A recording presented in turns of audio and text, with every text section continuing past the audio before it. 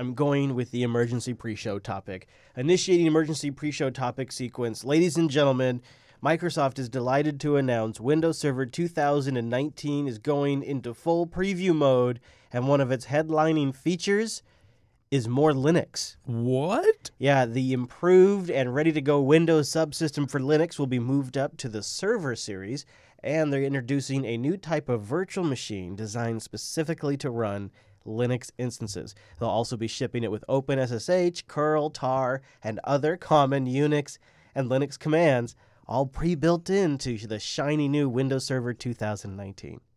Wow. There you go, Wes. I don't know how I feel about that. So, how long do you have to wait before you can spin one of these bad boys up, Chris? We'll just go grab the latest Ubuntu ISO and get started now, Wes. Oh!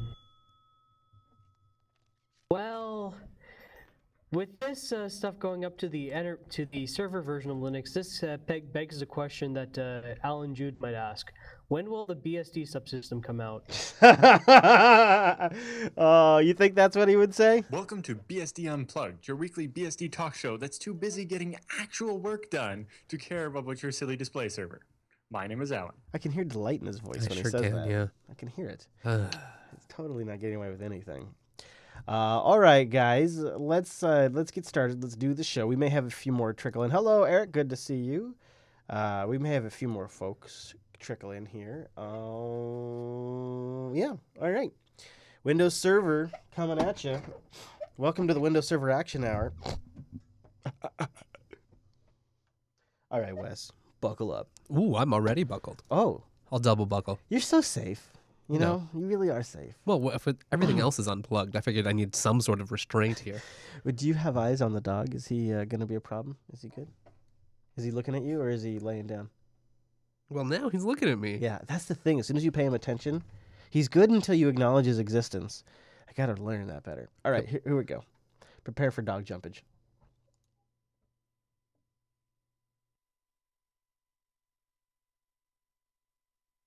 This is Linux Unplugged, episode 241.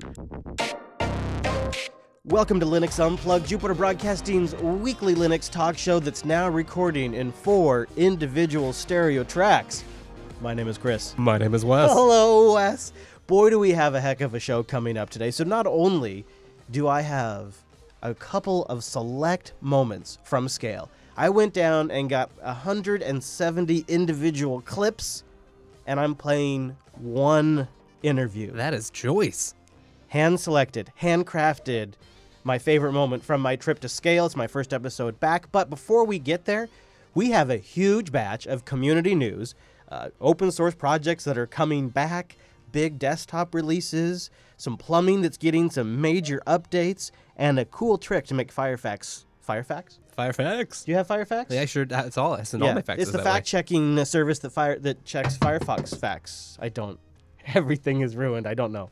Actually, no, it's a trick to get more performance out of Firefox.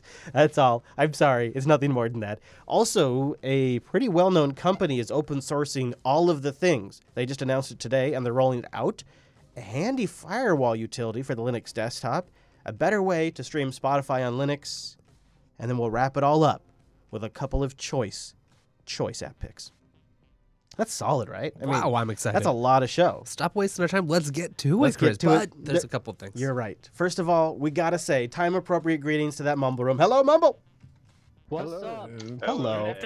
Hello. It's good to be with you guys. I missed you last week, so thank you for hanging out with Noah and Wes while they did the show, and thank you to Noah for hosting. No kidding. And of course, Ask Noah is coming up in just a little bit. But did you see this story that we're going to start with this week? I mean, it just had to start with this story. LG has announced that they're re-open sourcing WebOS. Let's go back in time a little bit. You remember this? HP acquired Palm in 2010, and then there was this whole WebOS on the touchpad thing that was short-lived. And then around 2012 is when HP announced that they would publish the WebOS source code as OpenWebOS. WebOS was then acquired a little bit later on by LG Electronics, where they've actually been using it for for at least a few years now on smartphone TVs, IoT devices, and other LG devices. Like I actually saw it, I think on like a CES fridge. And LG has announced that they're going to work in cooperation with South Korean's government agency that's involved with technology to make WebOS a sustainable open platform that is available for an open connectivity architecture. They're looking to commercialize it as an open source platform. This is part of LG's announcement this morning. And it's up on GitHub, and I think it's sort of a semi-quasi-Android competitor. It's part of this play to just have a company offering a solution that isn't US-based, that isn't Google. Right. That seems like the main thing. Otherwise, it's all still very veiled and enterprisey. You know, it doesn't seem really like.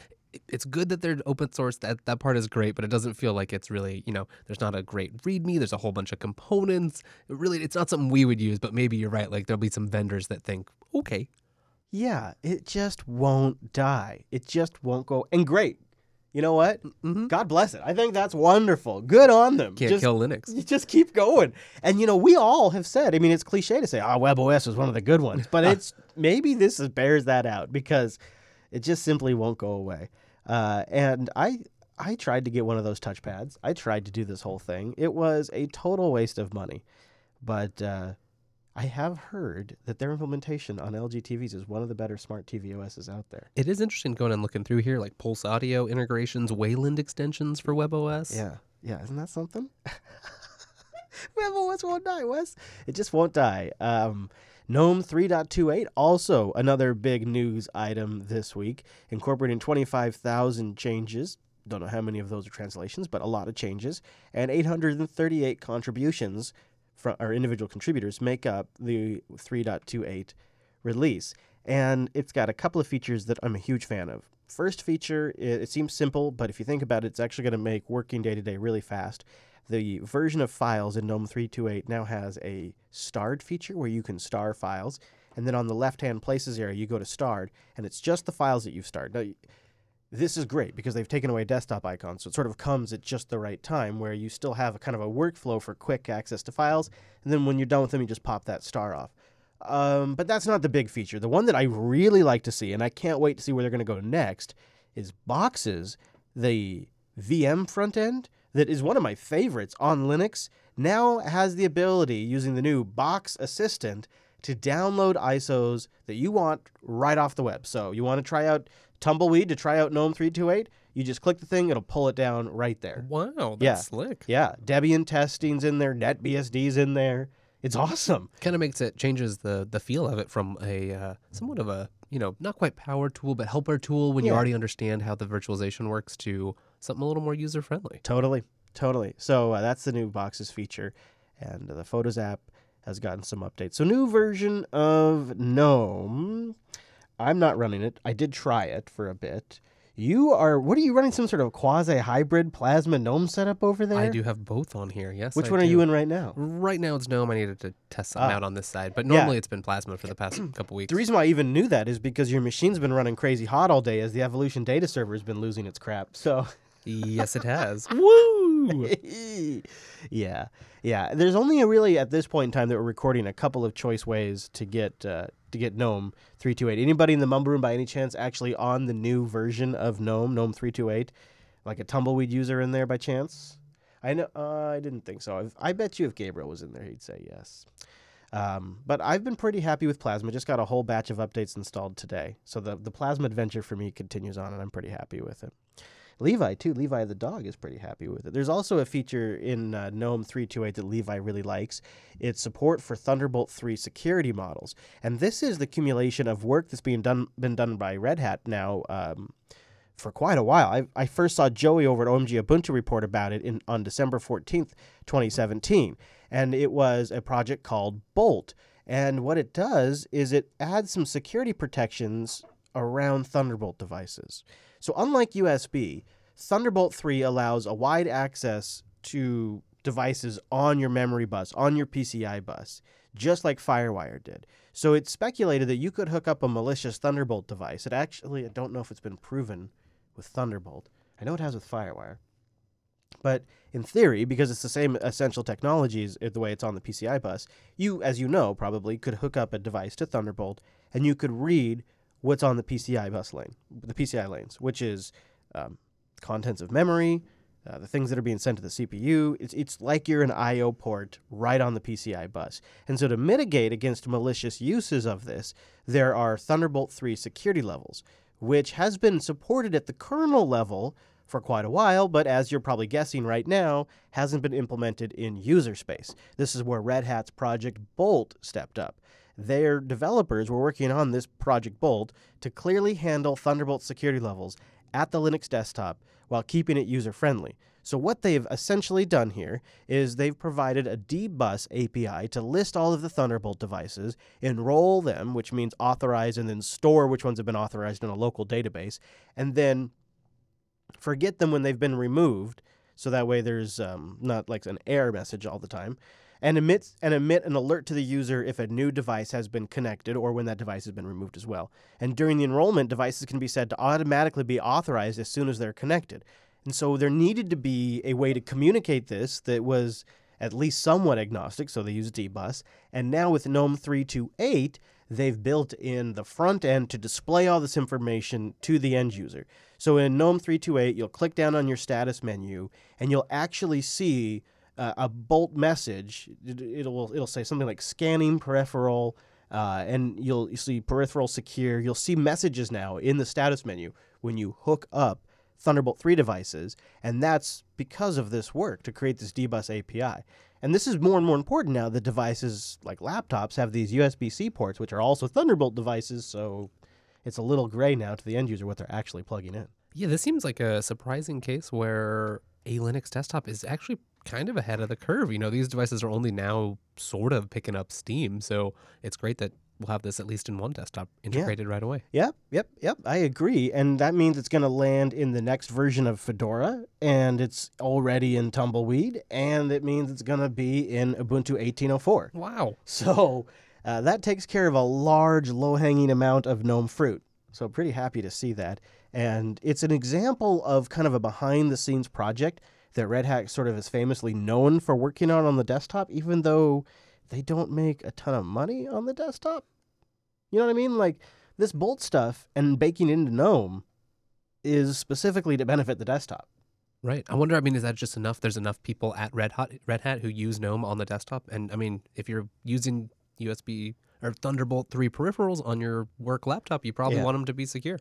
Or it's possible that multi-billion-dollar corporations play super long games, and maybe they are seeding a garden that they hope in another 5 years or so is going to bear a kind of fruit that they can package up and start selling. I like that Possibly, idea. Who knows? I mean, you just look at some of the stuff like Bolt, which is a significant development, and Pipewire, which you guys talked about again last week, which is a significant amount of development, and again, specifically for the desktop. I perhaps all these people at Red Hat, and maybe this is the case actually. Perhaps they're all doing it on their free time. Perhaps it's not Red Hat financed. I don't know. Maybe somebody involved could let me know. But it leaves us on the outside sort of scratching our heads going, well, why is this company that doesn't generate revenue from the desktop expending quite a bit of development time? Right. I mean, like, obviously we're happy about a lot of these things, Yeah. but it does make you wonder, like, how Keep at it. sustainable is it? Will it keep happening? I hope so. It must be sustainable because they're doing more of it. It feels like it's not declining, it's increasing. So I would really like, where's it all going? Geek Dad signing off right there in the chat room. We're back on the IRC for this show. Yes, we are. And I met Geek Dad.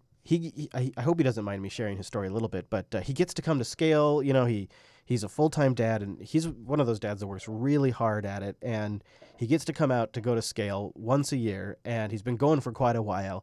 And he was pretty fired up. He tracked me on the way down. We were going to try to meet up, but I was driving like a maniac, so it didn't work out. But when we got to SCaLE, he created the Telegram group, got everybody organized. He went over and made the reservations at the Brazilian meat restaurant for our nice evening meetup. I mean, just a super great guy. And so, that's Geek Dad going on there. He's got to go pick up the kiddos. So if you want to join us live, we do this show on Tuesdays. Go to jblive.tv on a Tuesday, and you can get the specific time at jupiterbroadcasting.com/calendar. Whoop, whoop. I got my squeaky. We got to name the chair. Chat room, bang suggest titles, because I don't think you've given us a single title yet, and name my chair. What do we call it? The squeaky chair. Yeah, this is where you really make the difference in the show. Because it really does, it makes a guest appearance in all the shows. It's the third host. It is the third host. And it's the best of them all, too. I know. And it knows it So too. eloquent. It knows it too. It makes us do things. But we'll leave it at that. Let's take a moment and thank Ting for sponsoring the Unplugged program. Go to linux.ting.com. That's what my chair did, and that's how my chair pays just what it uses for mobile. It's $6 a month for your individual line, and then your usage on top of that. So, for example, if you're on Telegram or another messaging platform, you may not ever use or hardly use any text messages. I think legitimately now, the last text message I used was when Twitter wanted to give me one of their crappy two-factors and made me sign in, and they sent me a text message first. One text message last month. Totally not worth paying for hundreds of text messages. I didn't make a phone call last month. I mean, I did make a couple of FaceTime calls, and I did use Telegram and Slack calling, but that's what I love about Ting, is that's how I prefer to communicate, so I pay for that stuff. Now, why? That's how I can have 3 phones and pay $40 a month. It's $6 for the line, and then you just pay for what you use, however many minutes, messages, and megabytes. Nationwide coverage, no contracts. Ting's got you covered. They have CDMA and GSM, and if you want to just pick up a Ting SIM, it's $9. If you go to linux.ting.com, they'll take $25 off a device, and if you have a CDMA device or a GSM device that is compatible, just check their BYOD page. They'll give you $25 in service credit. It's so nice. It's so nice. Like, my favorite combo when I'm running Android is a Nexus or Pixel phone on the Ting network. It's this completely clean, nobody in between me and my phone. I get stock updates from Android. Ting has zero incentive to get involved in reflashing my phone with a Ting experience, so they have no reason to slow down the updates. Yeah, but how will I get all my custom music from the Ting music store, Chris? Right, and of course the Ting video streaming service. Oh, yeah. That has exclusive Ting content. Oh man, I hate that stuff. It's like you get to live in a parallel world Yeah. where it all just makes sense Yeah. and you don't hate yourself. Yeah, where they had to do it right. That's what I love about it. Linux.ting.com. Support the show and get $25 in credit. Linux.ting.com. What do you guys say we take a moment, and my chair really wants to share a story about the plumbing of our desktops. GStreamer is the framework that really just kept on chugging. I don't know. I mean, I first started talking about GStreamer back in the Lunduk days of Linux Action Show. I mean, it's been a really, really long time that it came about, and I have not seen many multimedia frameworks that have stayed relevant and continue to get additional usage. So we're talking about Pipewire. Pipewire is plugging into GStreamer. Like, it's something that they're actively developing for our Wayland future, and GStreamer is a big part of that. And so I thought, well, it's obviously still a relevant technology. Even as Plasma users use it. What's coming up? So the new version, a new major release came out this week, and it adds some pretty fundamental features that, holy crap, is going to make live streaming JB shows a lot easier. But first of all is WebRTC support. Nice. Baked into frickin' GStreamer will be real-time audio and video streaming in and to and from web browsers. The whole pipeline now, from your browser down to your multimedia framework, is going to be WebRTC aware. I think that's a big deal. That's huge. Video for Linux support, including encoding support, stable element names, and faster device probing, which means things like OBS may be able to bring certain GStreamer devices in now. I think that's going to be really nice. I'm skipping a few other ones. RTSP 2.0 support, QuickTime Muxer support, a new pre-fill recording mode that allows editors to import into Adobe Premiere and Final Cut Pro QuickTime files while they're still being written to. Which, think about that. Think about how fast those editors have to work if they're editing files that are still being written to. And then, for you binary NVIDIA users, a new plugin for hardware-accelerated video decoding using the NVIDIA API. And back to live streaming, adaptive trick play support, which is also a big deal. There's also some GStreamer C# bindings that have made their way in there, and some Rust bindings that are now being baked in. The chair approves. It sure does. This is fancy, and I mean, there's like a lot. I feel like a lot of people don't necessarily use GStreamer directly unless they are doing some of this plumbing or maybe involved in video production, audio production work. Yeah, you're watching a video or listening to an MP3. You don't have any thought about the back end of decoding that audio that's happening in But it GStreamer. really is, it's got its fingers everywhere. So these improvements can just be benefited, anything that uses it and that uses the new release. Mm-hmm. Boom. And having a common API like this makes developing good multimedia applications on the Linux desktop possible because you have an API to develop against, and they're also releasing binaries for Android, iOS, Mac 10, and Windows in the next few days. Wow. Yeah. It makes it an actual viable API to write against. iOS binaries. Fancy. I wonder what that means. I wonder if that means you bundle it in with your application. I would assume so, yeah. So in the back end, you're using GStreamer and the user is none the wiser on an iPhone. That's awesome. We talked about Firefox 59 on Linux Action News this week. There's a few things that I really like about it. Their screenshot tool is actually getting pretty useful. Lets you mark it up now and copy it right to the clipboard, which is great for when you just want to drop it in Telegram. And they have some new blocking features, but none of that matters. None of that matters because it's not about making it much faster. Windows and Mac users got something that us Linux users didn't get this time around, and What? we can't have that. What? So we got to write that wrong. We have got to write that wrong, right?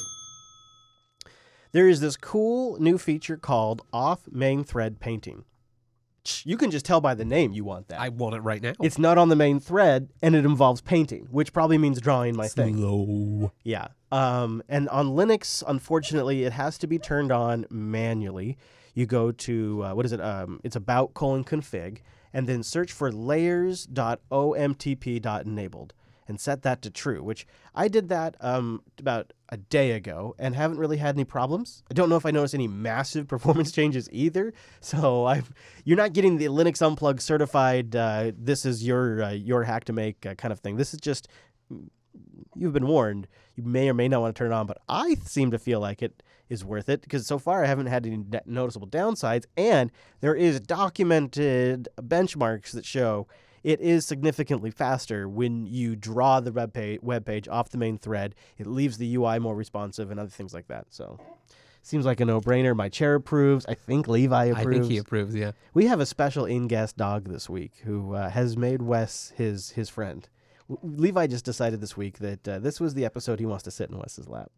And Wes thought he had a choice in the matter. I assumed I did, but nope. I am just a chair today. Studio dog. Levi is actually the co-host. Yeah. He missed you. Oh, we I were in missed him California too. and he missed you. So there's a company that I've bumped into a few times, and you hear about them every now and then when it comes to funding. It's Private Internet Access. And they've been sponsoring several open source projects. And, of course, they run Linux for their VPN infrastructure. And they're self-labeled longtime supporters of free and open source software.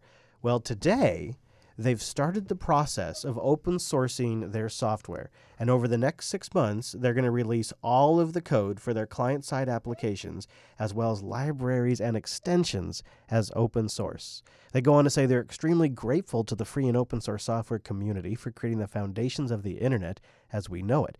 And while we may be late to the party, we are looking forward to furthering our work with a movement that aligns with our own passions on our own personal and professional levels.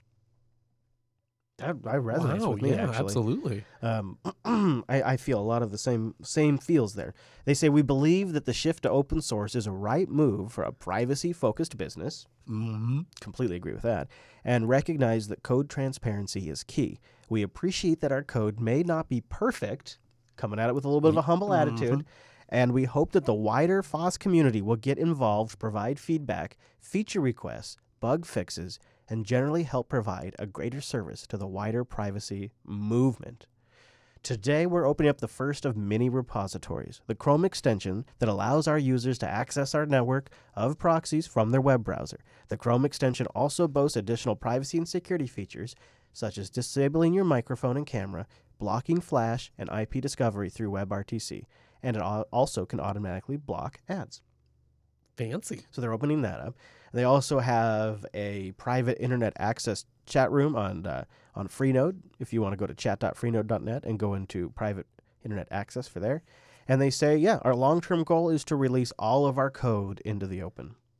That's fantastic. I mean, especially as a company that sells a service that's really just back-end infrastructure to run VPNs, it makes complete sense to be able to do this. And so to of course their code's not perfect. It's always just been proprietary before, This is fantastic, and I'm sure it will get them more open source advocates Oh, yeah. and users. I'm definitely going to take another look. JJ, have you've looked at private internet access before? I've heard about it on various podcasts and stuff. My question would be, how would this compare spec up versus Proton VPN? I don't know. I was thinking about, I wonder how it compares to Air VPN, which has been my VPN provider of choice for quite a while now, for a couple of years, which I was able to sign up anonymously using Bitcoin, and I've never provided them with a username or location, and they have a ton of servers to choose from, and they will generate open VPN profiles and all those things that I really like, but they're not open source, and I kind of think that really is sort of a nice differentiator, and they're smart to identify that. It's very savvy to identify that as a differentiator for their market. And Duck Who in the chat room says he just subscribed yesterday. Either way, it's a good move. It's smart of them. Wes and I before it's our pre-show, I guess, technically, because we weren't on the air yet. But Wes and I were just recently kind of discussing WireGuard, going back to Tink VPNs.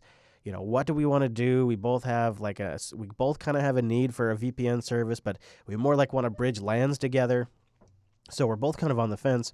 I've been leaning more towards Tink myself. What about you? Where did you fall down on that? You know, still have Tink deployed pretty successfully, bridging some LANs and that. But oh, you are still using it? I am. It's not as pervasive on my network as it once was. So now it's kind of just using that and not as much for the mesh functionality, which is why I was thinking about replacing it. I've been thinking about giving WireGuard a more real try. I've used it for some point-to-point stuff, but I thought it'd be fun to try to get a larger installation. Yeah. Anybody in the Mumble Room got an active VPN account that they're pretty happy with, a service that they like that works well with Linux? There's different needs, right? There's very much so. There's rerouting to get around, say, region blocks, and then there is just trying to bridge LAN. So there's different uses, which I kind of have the former. That's what mine is. Right, yeah. Sometimes you need to... Go on. But I have the most experience with OpenVPN, which is still working for me. Yeah. I have it set up on a VPS. Yeah. Yeah, I know a lot of people in the audience do that too. Levi prefers that. Levi likes to just set it up on a DigitalOcean droplet in the London data center, and then he VPNs into that. That's Levi the dog's trick. Isn't it, Levi? Yeah, that's a good point. All right, Wes. Well, speaking of VPSs, let's talk about this really quick. DigitalOcean. Oh, how perfect was that? It's almost like didn't actually plan that. I wish we were that savvy. I wish we planned the show to that level of a fine detail. First, we'll talk about VPSs, and then we'll get Mitfree to say that he runs his own VPS, and then we'll segue. Nope. It's just because these things are very useful. That's why it comes up. DigitalOcean. It's simplicity at scale. And they have a very special offer for limited time, hot off the presses. Right? That's the presses when people make those noises. Don't worry, they're open source presses. That's right. Oh, absolutely. do.co/unplugged. If you have a new account and you go to that URL, if you sign up for a new account and go to that URL, you can get a limited time $100 credit for 60 days. Oh! Now, this is a great way to play around with DigitalOcean because everything on DigitalOcean is wicked fast. So you can go build a crazy, super powerful system or build something and just get that $100 for the full 60 days. I mean, you could really just fine tune it. They also have new flexible droplets, mix and match depending on what your application Love needs. it. So yeah, you could also play around with that. I go to this all the time. Like when I want to experiment with something, what I love about DigitalOcean is I'm able to think about who is the audience? Is it me? Is it the audience themselves? Is it somebody in an area where I could spin up the server in their location? Like that's what I love. Then there's this ability to transfer ownership. So after I've created it, I can give it off to somebody. We use that between Noah and I all the freaking time. It's really useful, especially when we just spin up infrastructure for like a on location gig. We use it for one weekend, and he has the image. He can send it over here. It's a super powerful system, and they have team accounts. So you have all of this great functionality, and they manage to deliver it all in a really easy-to-use dashboard.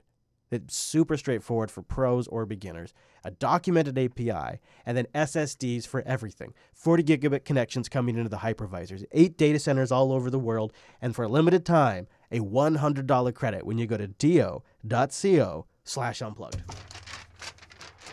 I just waved the paper around, basically saying that's enough said right there. Enough said right there. But I will mention this, because this is boss level stuff. You may have heard of Cloudflare, you may have heard of Nginx, and there's a possibility, a remote chance you've heard of Ubuntu.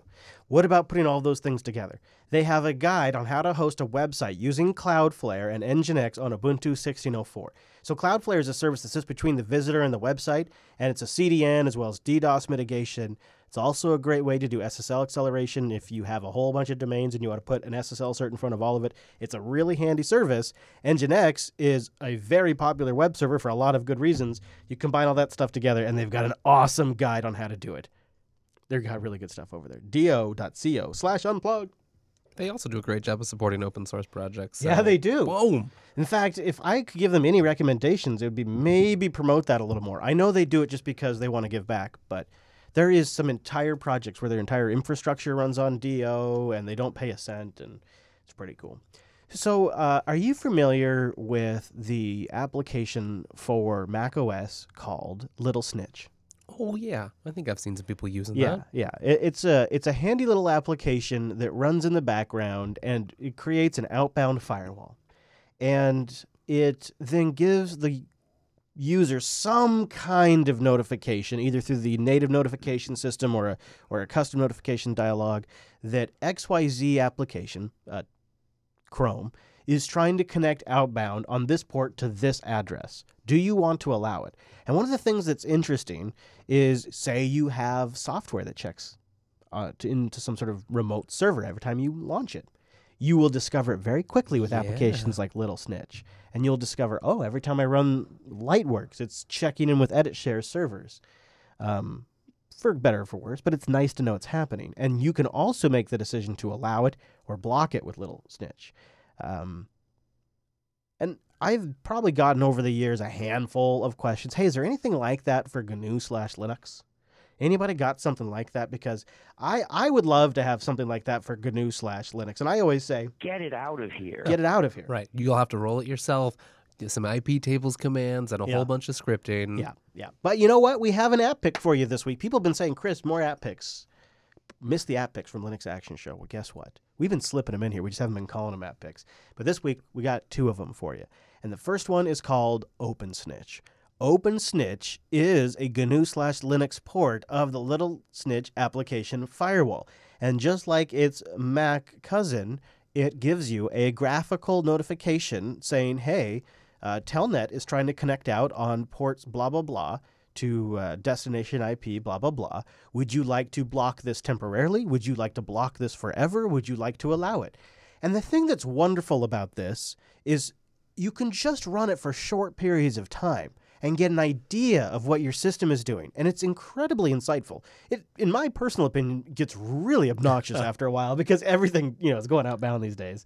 When Little Snitch was first conceived, not nearly as many things connected out to the internet, but it's still very useful. It's called OpenSnitch, opensnitch.io. And you're going to have to build it if you're on one of the more common distros, except for Arch. Arch, there is an AUR entry. Surprise, surprise. But we're not talking anything major. They have the commands you can run to sudo apt install or DNF install the dependencies, and then it's really just a Python setup install. It's really not a big deal. So it's not like you're going to be spending all day getting the software built, and it is in the AUR if you want to just install OpenSnitch-git. Anyways, OpenSnitchD gets installed, and then there's a cute front end that talks to OpenSnitchD, and then there's like a rule process, and it's kind of a nice system. It's an application-level firewall, meaning it works while it's running, and it will detect and alert the user for every single outgoing connection that gets created, which is very nice. It can be extremely effective to detect and block unwanted connections, which is also really helpful when you're just in certain situations and scenarios. Maybe you're on a certain unknown network. Right, not trusted, or you're just trying to evaluate some new software. And it's using underlying good standard Linux firewall stuff, like IP tables extensions or NFs or whatever you have on your system. It's not like it's some crazy homebrew firewall. Right, yeah, exactly. It's just using the stuff in the Linux kernel. And once a connection is detected, the software relies on ftrace kernel extensions to track which PID is causing the connection, so it can actually tell you which particular process on your Linux box is trying to make that outbound connection. Nice. Which is really great when something comes like, I didn't even know that was running in the background. So that's OpenSnitch, and we'll have a link to that in the show notes. And then, Wes, you found this one. And I first thought, why would you want this? But then I remembered that Spotify actually has this feature where any Spotify client can control any other Spotify client on your account. And that's when this next app pick really clicked for me. It's Spotify D, an open source Spotify client that runs as a Unix daemon. So just like regular Spotify, it's headless freaking Spotify. It streams music just like the official client, but it's lightweight, doesn't have that whole web UI wrapper around it. It supports the Spotify Connect protocol, which makes it just show up as any other Spotify device that you can control. The only downside is it does require a Spotify premium account. Yeah. Which I happen to have because we use it in the family quite a bit. I'm not a proud Spotify user. I actually hem and hawed a little bit about putting this in here because I know like a lot of people like Spotify. You know what I like about Spotify though? I always tell myself they're streaming the music using Ogg Vorbis. So you know, and at least you can play it on Linux. And we're in kind of an awkward situation, right? I mean, we talk about Slack, we talk about other things. As much as we love and want to support open source software, you also, you know, we all getting our lives done, and sometimes that means running whatever you happen to already have, or maybe you're sharing an account with your spouse or whatever else. I mean, the thing is not only do we have shared playlists, which is great, but I just don't care enough about music. Like when I first got a computer and CDs were still a thing, like I curated a collection and I was really OCD about all of my tag information, and I would rip complete albums and make sure all of the stuff, and I'd run it through like Music Brains Picard and all that kind of stuff to try to make meticulous. Yeah, and then a couple of machine migrations, everything gets ruined, or I try out I install the new version of Rhythmbox, and it blanked out all of my ID3 tags one time, and I'm like, well, I'm never gonna do that again, and I just sort of had to just divorce myself from caring about my music collection, and now I just embrace the streaming service. And honestly, if Spotify went out of business tomorrow, I would give zero shits. I would just sign up for something else. To a different one. Yeah, right. So it's with that kind of pragmatist mindset that I use Spotify. And so when you come at me with an open source Spotify headless client that I could potentially run here in the studio, I'm all about it. I think this is great. Yeah, especially if you already have like a media center machine that's hooked up to a sound system or otherwise, this would be perfect. Totally. Yeah, that's great. It does require the ALSA packages get installed, which then talks to Pulse, but that's the typical shit show of Linux audio. Not too surprising there. It also supports dbus, which means it can be controlled by some generic media playback controllers like Player CTL or your desktop environments that have like the playback controls in the volume slider, like modern desktops, still can control this sucker too. So you don't really need the Spotify client. Wow. See, this is awesome. So this might be just the way I get Spotify from now on, and you may want to as well. You can find a link to that in the show notes.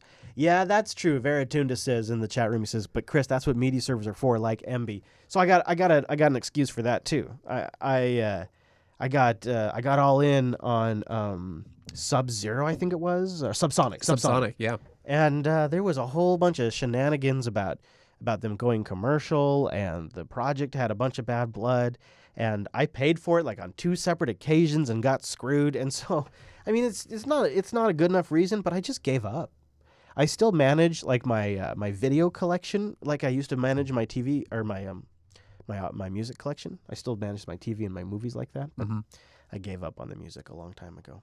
It's just a shame. It's especially hard with Discovery and other things too, and the streaming that are services just online. make it so simple. Yeah. That's just you sit down on especially with Android TV and stuff like that. I know. Anybody in the mumble room, the exact opposite, where like you're super meticulous about your music library, you only listen to local audio. You know, Angela's like that. Angela only listens to local. Is that right? No streaming. She's just local audio. She still syncs it via the wire to her phone. Yeah. Impressive. Normally. What's that, Minimac? I started to back up my whole CD collection, which is about 400 or 500 CDs. I have a FLAC copy, and then normally have 192 OGG copies for my phone and for my router. So when I'm at home, I stream via router. So that works great. What client are you using on Android to play Oggs? On Android, I don't have an Android phone. I use the Yola Selfish phone, Oh, so there's no problem. Okay, all right. Nice. Nice answer, dude. Yeah. Shut Chris up And right I knew there. that too. Now that I think about it, I knew it. never had that question. Is that true? Does Android don't? I doesn't don't. have Android No. emoji I mean, keyboard? there's like VLC and whatnot. Default now. Oh no, the open source music media player. I don't think is even the default anymore. But there are. I mean, I have a dozen different apps that will play OGs, but I don't like any of them enough to like listen to all my music that way. Right. So Isn't that's- it interesting that it's hard to find a really good music player? Yeah. I mean, there are thousands for Linux boxes, but a really good one? I found Lollipop for GTK GNOME, Yeah. which is cool. Yeah. CMOS on the terminal is great, Yeah. but otherwise, it's really hard to find really cool, good music players. I just. I mean, most of us are satisfied with the results of VLC, I guess. Well, but what if you have a large collection? See, that's one of the other reasons I end up using Spotify is because it's also a jukebox, like of the old style jukebox. You guys all know Armorock. Just like after years, just released a new version recently. I missed that. Yeah, I don't know if it's a beta or what, but yeah, so it's still a thing. But I like with SSDs too, and a lot of my main machines are laptops these days. I just don't have a lot of room for gigabytes and gigabytes of music.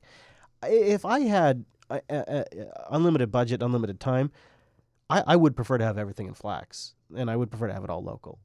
But Right, rolled up some streaming of your own if you needed it. I know it would or make use Noah some, like, happy. MB, yeah, totally. it drives him crazy how much I use that stuff. Oh, you broke up a little bit there, Eric. Send again. Oh. Send again. You're coming in now. Could tell you what I ended up doing. Oh yeah, what did you do? Because you're kind of in a limited connectivity situation. Yeah, exactly. Right now I'm on LTE, unfortunately. So can tell. We can tell you're on LTE. You're breaking up again. I feel your pain. Just give it a second. Give it a second. Let it breathe. One of the problems with the LTE is it kind of comes and goes. Yeah. And then plus you're also in a double NAT situation when you're behind LTE typically. So say it again. Send it again, Eric. Okay. So, Oh, it's no good. It's no good. Well, try again in the post show. You'll have to tell us. You'll have to wait with bated breath what Eric's solution is for offline media. Yeah, because I don't He think has to do it an offline solution as well. Yeah, maybe you could record that offline and send it to us. Don't worry, Eric. I'm sure it'll pick back up. Before the post show. Yeah, you would probably pick up by the post this show. bad. Yeah, it always is whenever you're trying to do anything production related. That's how it works. Right when you need it, Trust you don't me. have it. I know that one. Yeah, I know that one. Anyway, Spotify D will have a link up on the show notes. If you want to give us an app or a story or a project that you think we should know about, hit us up on the subreddit. That's still going, linuxunplugged.reddit.com, linuxunplugged.reddit.com. And I don't think it's this week. Let me think. In the next, I'm not sure what the scheduling is, but it's very soon. There's going to be back-end changes for the RSS feeds and stuff like that coming to this show because we're doing a whole project. We got a whole project coming up, and this show is going to be rolled up into all of that. I don't think you'll have to do anything. I guess the one thing I would say is if by accident, when we forward the RSS feed, if we trigger an extra download or something like that, I apologize. We're sorry. Here's what I do expect to have happen. This is why I'm giving you the heads up. There will be a cleaning of the feeds simply because we're switching feed services. That's one of the things we're doing is we're migrating off of FeedBurner, which is sort of like this zombie Google service. And we're moving to a small shop that just is dedicated to hosting podcast RSS feeds called FeedPress. And we're going to have a cool new URLs too. So check this out. If you go to, they're not all set up, but this one is feed.jupiter.zone/all-shows. That is the all-shows RSS feed now. Ooh. So we're going to have a new domain for all of our feeds, feed.jupiter.zone, and then /feed name. So it'll be like all shows, LUP, That's awesome. Super easy stuff, to get yeah. to. Yeah. And the issue with that is that migration process is not super clean. I can do like a redirect. I can redirect people to the new feed, but I can't import the old items. Incompatible. So if you are an archivist, you got a few days, maybe, to try to pull everything down in the feed. That's your warning, because it'll be a reset clean feed, then they'll be updated from there, but there's going to be a clean break when we move to the new feed service. You won't have to resub because I'll do a redirect at the URL level, but the actual items in the RSS feed will be reset. And that also will prevent triggering re-downloads too. So it's also a good thing. So yeah, that's your But public. be prepared for changes. Yeah, be prepared. Also, kind of just keep an eye out for that kind of stuff. Just a general Linux Unplugged service announcement for your bettered podcast experience. Now, I did just get back from SCaLE, and like I said in the intro, I got a lot of clips, over 170, and talked to a lot of people. But I knew when I came back from SCaLE this year that I really wanted to just kind of do the best job possible, just giving you what you need to know about the event and not overdoing it with 15 interviews and multiple episodes and all of that, like not bogging down the show with it. It's harder to do than it sounds like, though, because there's so much going on at SCaLE. And so I got there on Thursday. I got there Wednesday, but the SCaLE starts Thursday and it goes till Sunday. Ooh. And there's stuff going on all day, every day. And you're learning and meeting people every single day. Plus, it's a multi-$1,000 investment for us cost-wise as a company to go down there. And Noah's down there, and he's taking time off of AltaSpeed, so it's a personal investment for him too. And so you have this drive to come back and just make it all SCaLE all the time because we've spent a lot of energy and time in this. But this trip was really the trip where I internalized why I go to these things. And it wasn't about like the pressure of making a show out of it. It was about going there, talking to people, learning, getting insights from the audience, figuring out new things to look into, like meeting new companies. That's why I went, not to come back with all of these interviews about the latest, craziest things that I saw on the expo floor. But I did pick one. I did pick one interview that I wanted to play for you guys because it's from someone who has been doing this for quite a while. He is one of the co-founders. He's the SCaLE conference chair.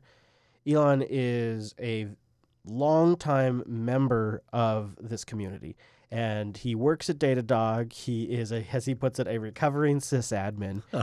And he had some interesting things to say. So I did pull that interview. I sat down with him at the expo floor while he was in the thick of things and just did a brain dump with him. And I wanted to play a little bit of that, a little bit of the expo floor for you, just to sort of cap off my trip to SCaLE. So before we get there, I want to thank Linux Academy for sponsoring the show and making what we do possible, and for creating a platform to help Linux users learn more about Linux.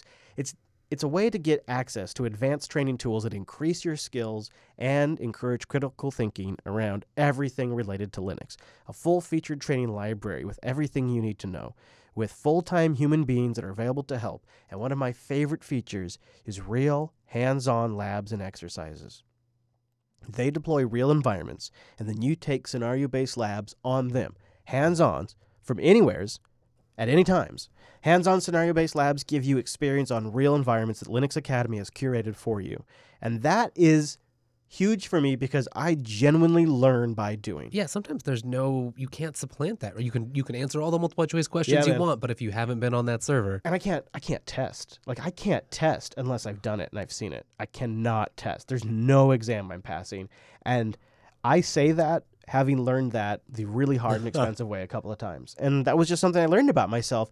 And that's one of the things I really appreciate about Linux Academy is it's built around that. But even more importantly, it's built for your busy, busy life. You can pick a course and set a time frame, and it'll fit your schedule and your learning goals. They have practice exams and quizzes to help you prep for when you're going to go take that test. And they have a community that's full of Jupiter Broadcasting members that are forking, customizing, and randomizing study flashcards to help you up your game. And then they have study tools that you can download offline and listen to. So if you're like Eric and I and you're in a bandwidth-limited environment, they can accommodate that too. And if you're on the go, maybe you're in the tube and you got some downtime while you're commuting, they got iOS and Android apps as well. It's pretty great. In fact, you might say it's the best. linuxacademy.com/unplugged. Go there, support the show, and sign up for a free 7-day trial. linuxacademy.com/unplugged. Doobly-loop. So yeah, let's go to SCaLE. You want to go back to California about a week ago? Let's teleport. Get right there. Much faster than going by RV, right? Can we faster. still take Levi? Yeah, we're definitely taking Levi. You have to take Levi. He's the tour guide. There was something that SCaLE has done, and they really refined it this year. It's not their first crack at it, but if you're going to SCaLE, I think it's one of the things you might really like, is they have these track sessions. So UbiCon, for example, was a track. It's all Ubuntu all the time.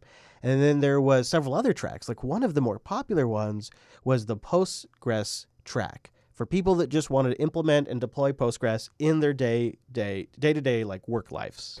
And so the goal here with partitioning is sort of, without having to do a lot of changes, you can implement this within Postgres on the same system and then get a lot of benefits. One of the tracks that was going on all day yesterday and appears to be going on all day today is people that are trying to get work done with Postgres. Oh.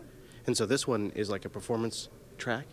And this room 106, will be about Postgres all day long. And the other one that really blew my mind, Noah and I specifically wanted to go out and see, like, how deep can we go into the underworkings of Linux?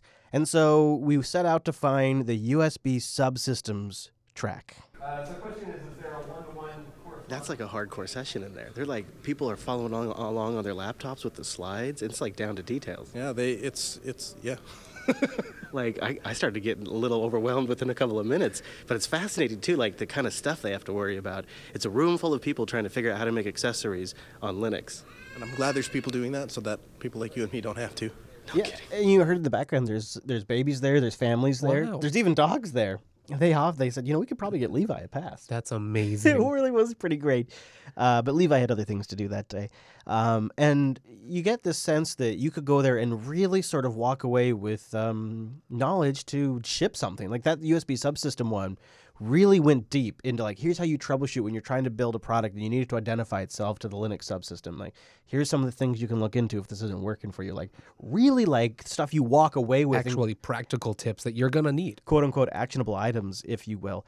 But, of course, one of my favorite things of any conference we ever go to, because the energy is always high and people always have their best foot forward, is the expo hall. And Noah and I are walking around with our media badges, so we got to go in a little early. You can hear them vacuuming the carpet now. They're still getting everything ready. We were able to sneak in as media a little early before the crowd's in here. And it's still this noisy in here, yeah. Yeah, there's the Ubuntu booth next to Chef. Howdy, howdy. Now this is more my speed. We got a Videoland booth. Datadog, I've been wanting to talk to Datadog. This is nice. The expo hall at SCaLE is always really fantastic, and it looks like they've spread it back out again a little bit from what it was last year. There's Fedora. Hey, Fedora. Fedora's looking good. Fedora has a booth. Adobe has a booth. Ubuntu has a booth. Yeah, really nice. Microsoft had a hell of a booth with Surface tablets there and lights everywhere and nice chairs. Git had a booth. Like, lots of folks have booths.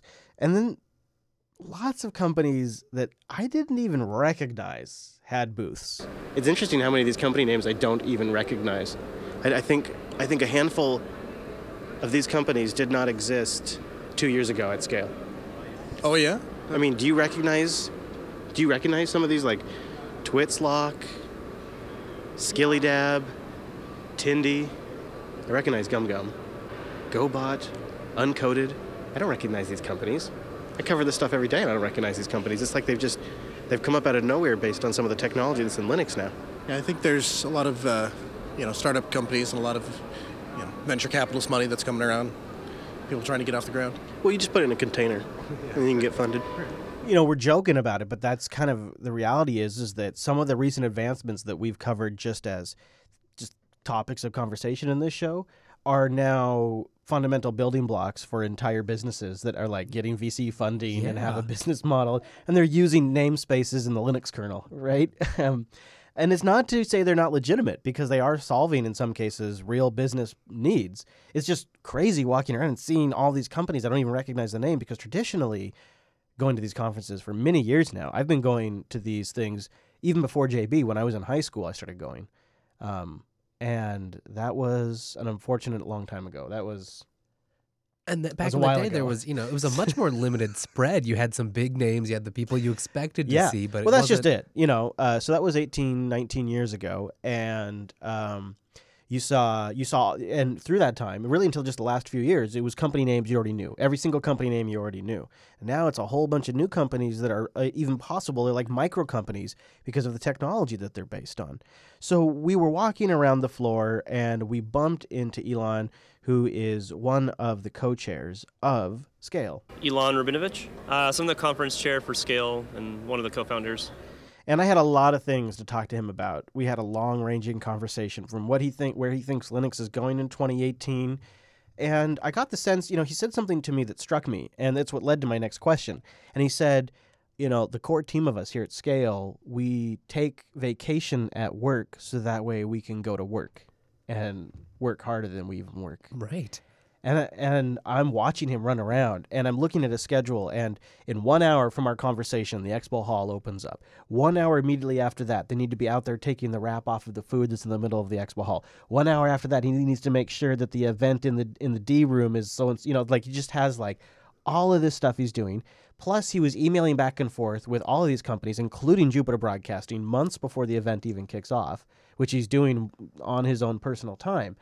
And he doesn't take a profit from any of this. He doesn't make a buck off this thing. I mean, he gets community stature and he gets connections and networking. But at the end of the day, he's doing it because he wants to and he loves it. That's very impressive. I'm like, is it that? Yeah, exactly. I'm like, so what is it? What drives you?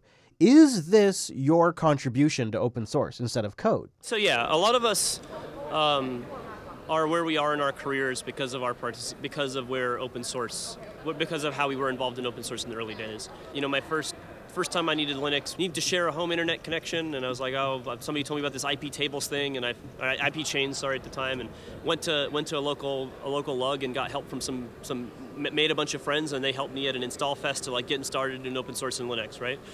And that was amazing. And then over the years, I thought, well, how do I give back? That really kicked off my career and the career of a lot of folks here. And so being involved in community activities like this is one way of giving back. So whether it's the kids track that we run on Saturdays, where we have folks from 6 all the way up to 18 giving talks about how they use Linux and open source and sort of get the next generation excited about STEM, or it's the install, we have a beginner Linux new user Linux training that's a full day session where you come in at the start of the day with basically it's a more organized install fest. And we take you through, get your systems installed, train you all the way up, or even just the regular talks that we have. All of these are ways that people can get trained up on Linux and open source and further their own career. We have a very popular jobs board and jobs BOF, and you look around the room and most of the companies are recruiting in some way or another. So yeah, I think this is definitely a way to give back. I would also say that participation in open source has done, whether it's with SCaLE or with other things, has been very, very kind to me. Maybe I don't take a salary from anything we do around SCaLE or Texas Linux Fest or the other groups I'm involved with, but I would say I don't think I would have had any of my last 2 jobs if it wasn't for, having built the skills and the connections that I get to make as part of running something like this. So. And they really do hustle. That he mentioned in there really briefly, the birds of a feather session. These BOFs are also something that has become a more and more common element of these events. I really started seeing them become a common element in the BSD meetups. The BSD community started doing these, and I saw it kind of quickly spread from there to the Linux community. And one of the places I saw it actually come from BSD to the Linux community was at Linux Fest Northwest, surprisingly enough. And now almost all of these events are doing these BOF sessions. And the idea is, I'll give you an example. So you might know Randall Schwartz from Floss Weekly on the Twit Network. He's there, and he and I were chatting, and we were talking about what else but Perl and Dart. And so we started going back and forth about Perl and Dart, and he started saying, yeah, what I'm doing is I'm doing a Birds of Feather session on Dart. So if you want to learn more, just come here, and we're just other people that are working on Dart. We're just getting together, and we're just hanging out and talking about Dart. And they sit around for 2 hours, and they build stuff, and they fix stuff, and they debate stuff. And these are becoming more and more common.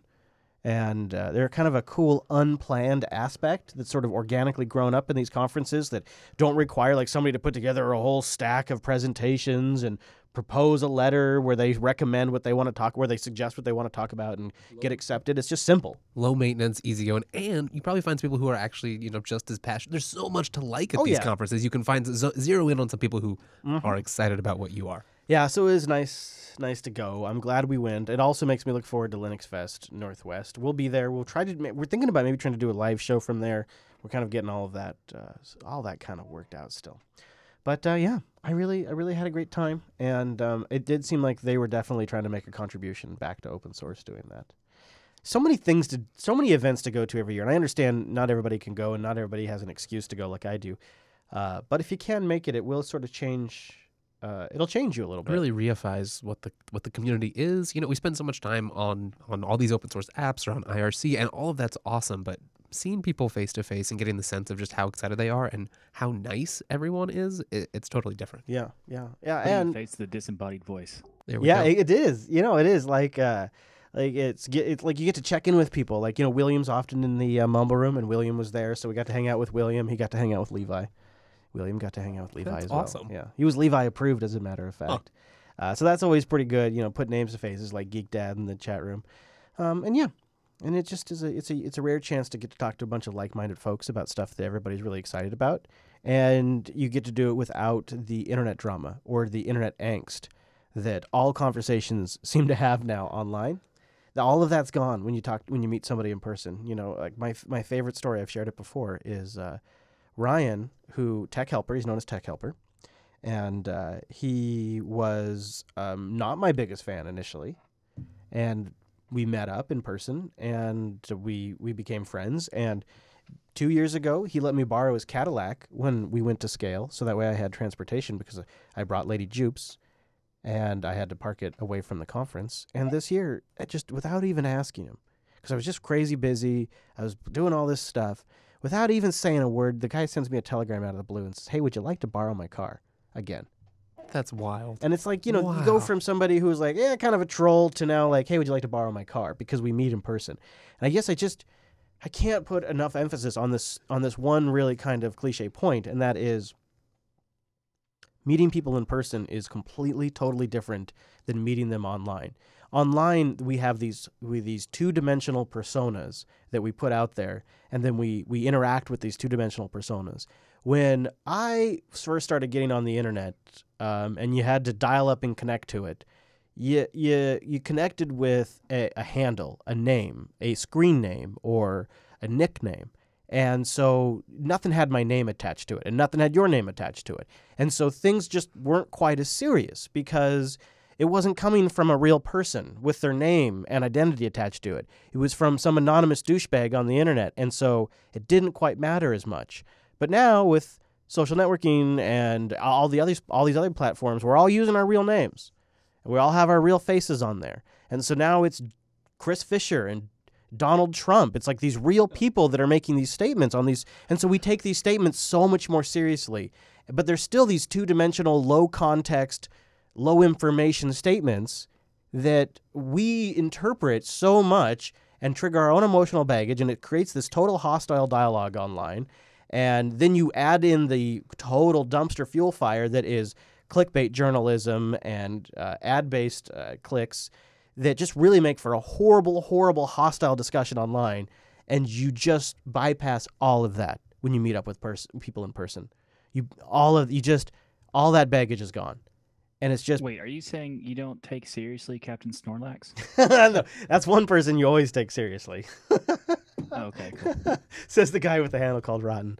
Yeah. Or my nickname? Yeah, sure. Although one person I always take quite seriously is Popey. Hello, Popey. Hello. It's good to see How you. are you? Good. We missed you. I missed you at SCaLE, but I'm glad you're here. Yeah. Sorry I couldn't make that. I may be hanging out with your better half soon, though, so that'll be good. That'll be fun. Yeah, I'm tracking his flight. He's nearly landed. He's going to be there soon. So that's not confidential. We can say that he's... Yeah, sure. Yeah, Wimpy's landing in Seattle probably in the next few minutes, actually. That's so exciting. Yeah. I don't think he's going to be too busy to come on the show, but I'm going to try to run down there and buy him a beer at least, because or 10. Because, you know, how often does Popey or Wimpy actually make it to our area? Well, it turns out more often than you'd expect recently. Yeah, twice in the last month, weirdly. Wow. But that's probably just, you know, a limited time thing. So I got to take advantage of it while we can. Yeah. Well, Popey, you have anything to share with the class before we get out of here today? I was just about to wrap this thing up. Michael Snell Rotten is a lovely person. That's all I've got to share. Okay, I agree. Wow. Yeah, I agree. agree. Oh, hey, actually, Ubuntu Podcast is back. Could share that. Do a little plug skis. Ubuntu Podcast returned and just had Will Cook on the show. Yes, we did. That's something. We discussed the things that are happening for 1804, some of the decisions that were made, and some of the controversial things that people have been talking about on the internet. We discussed that in episode 2, and turns out episode 3 and 4 we just had Michael Turnell on. Oh, I see. It's a circle of plugs there. Circle of podcasts. Yeah, right? Yeah. Well, good. That's awesome. I look forward to hearing that. And the nice thing is there's a pretty good chance then when producer Michael goes on, he's going to have good audio. So that's nice, too. I always appreciate that. I typically do, yes. Yeah, you do. You do. I don't have a soundboard with a ding in it, but I would. If I did, I would. There we go. You just got to get a bell. There it is. I'll just get you a bell. I should just get Nothing you beats the hard copy. Yeah. I do like having the physical bell right here. And so do the kids. It's a hit with the kids when they come into the studio. They always got to play with Dad's bell. Wait a minute. All right, well, let's get out of here while we still can, because I just think that just went in a bad direction. You guys, thank you very much for being here. We'd love to have you join us in the Mumble Room. Go over to jupiterbroadcasting.com/calendar for when we do this here show live, because it's true. It's a live production. It's one of the few, so why not get in while it's still live? Savor it. Yeah. And you can get more Mumble information if you go on irc.geekshed.net, do bang Mumble, and it'll give you the server information so you can hang out in our virtual lug. You can submit content ideas to linuxunplug.reddit.com, and of course, go to jupiterbroadcasting.com/contact and keep an eye out for those feed changes. Maybe new things coming. A lot's happening. And just a few more episodes of Tech Talk Today for Season 1, techtalk.today. And go get more Wes and Chris, techsnap.systems. See you next week. Bye.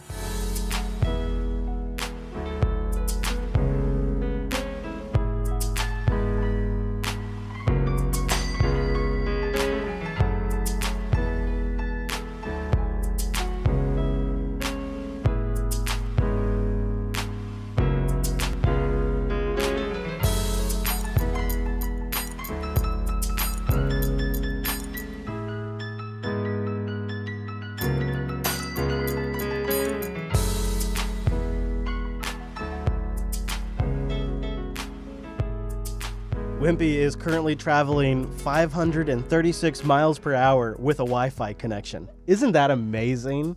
He's had a decent-ish connection this whole flight, because I've seen him in Telegram the whole time. So I know he's got at least some Wi-Fi.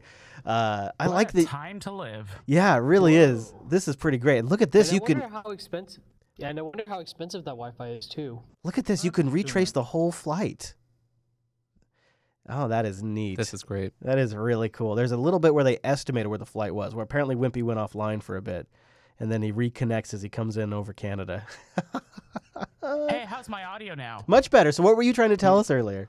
Well, I was trying to tell you what I ended up doing, because I have like bookshelves full of CDs. When I downsized to the trailer, I had to put all of that in storage. So I put it all in a tub, basically a tote. But before I did, I ripped everything onto a 1 terabyte hard drive, which is being taken straight from Plex. Yeah. Yeah, I was thinking about So Plex. That's the direction I went, but I hardly ever use it because I use Spotify all the time. Sure. Yeah. Oh. Yeah. Were you going to say That Dark? old story. Oh no, if there's a reason to repair all of your CDs and stuff, is legitimately to try to get software to do gender recognition and actually try to Yeah, that would be nice. choices for you. There's actually a piece of open source software which I've been using, specifies the music for you, and trying to make it so that it can become a recommendation system for new music. So that would be so let cool. The bot go to YouTube. Yeah, I won't lie. You've honed in on one of the things that I do kind of use these services for, is to find me new music, because I don't really put a very high priority on music. I also am not like actively discovering new music like I used to. And so the fact that these things have some kind of algorithm to try to surface music is nice. JBTitles.com. Last.fm does that pretty well. Yeah, so yeah. So does Pandora. I mean, they all kind of. If you start to put your music lists on Last.fm, you will normally get good recommendations. You just have to squabble your music. I wish it was Also, back in a few. import like a list or something, that would be great. Because I don't like listening to the streaming services. I'd rather have local media, and then here give me some suggestions off of this list of artists. Boy, wouldn't it be great to have here's so the much? thing. Yeah. If you really enjoy listening to music and really hate when you get interrupted, at least keep some of them locally, because there's always going to be that one. Oh, moment absolutely. Where you're going to be absolutely bored of not having local stuff. Yeah. If you'd like to have 30 minutes of no ads, just watch this video. Seriously, watch it's 30-second ad to get you to watch another ad. The other thing about the streaming services that's sort of like a sucky secondary first world problem is it's kind of like a shit show, like how they all integrate with different devices and like TV, set-top boxes, lady tubes. All these different things, like some of them work with Spotify if you use this particular incantation. Some of them work with Google Music. Some of them work with Pandora. Some of them work with Amazon streaming music if you use a different incantation. Like it's really kind of all over the place right now. Yeah, right. By the way, Chris. Yeah. I'm not sure if you want this. I can link you to the project I was talking about, the general recognition project. Sure. Yeah. If that's the thing, I'd like to see it. Put it in the, if you don't mind, toss it in the IRC so that other guys can see it too.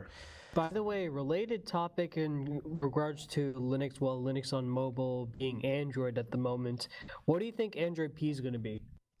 Well, it sounds like it's so far a UI overhaul, a lot of small UI overhaul elements. Did you guys notice that all the UI elements are basically Fuchsia OS based? Yeah. I thought that I had that same thought. Name Stratum.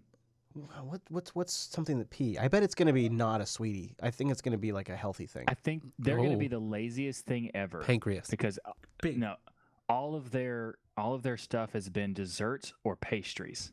It's just going to be pastry. Oh, they just call it Android pastry. That won't. No, that's too generic. That wouldn't be Google.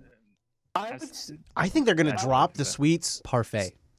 Parfait is also I really like good. parfait. That's good too. Or peppermint. I'm gonna say pudding because pudding's good. I hope it's Android pudding. Android pudding.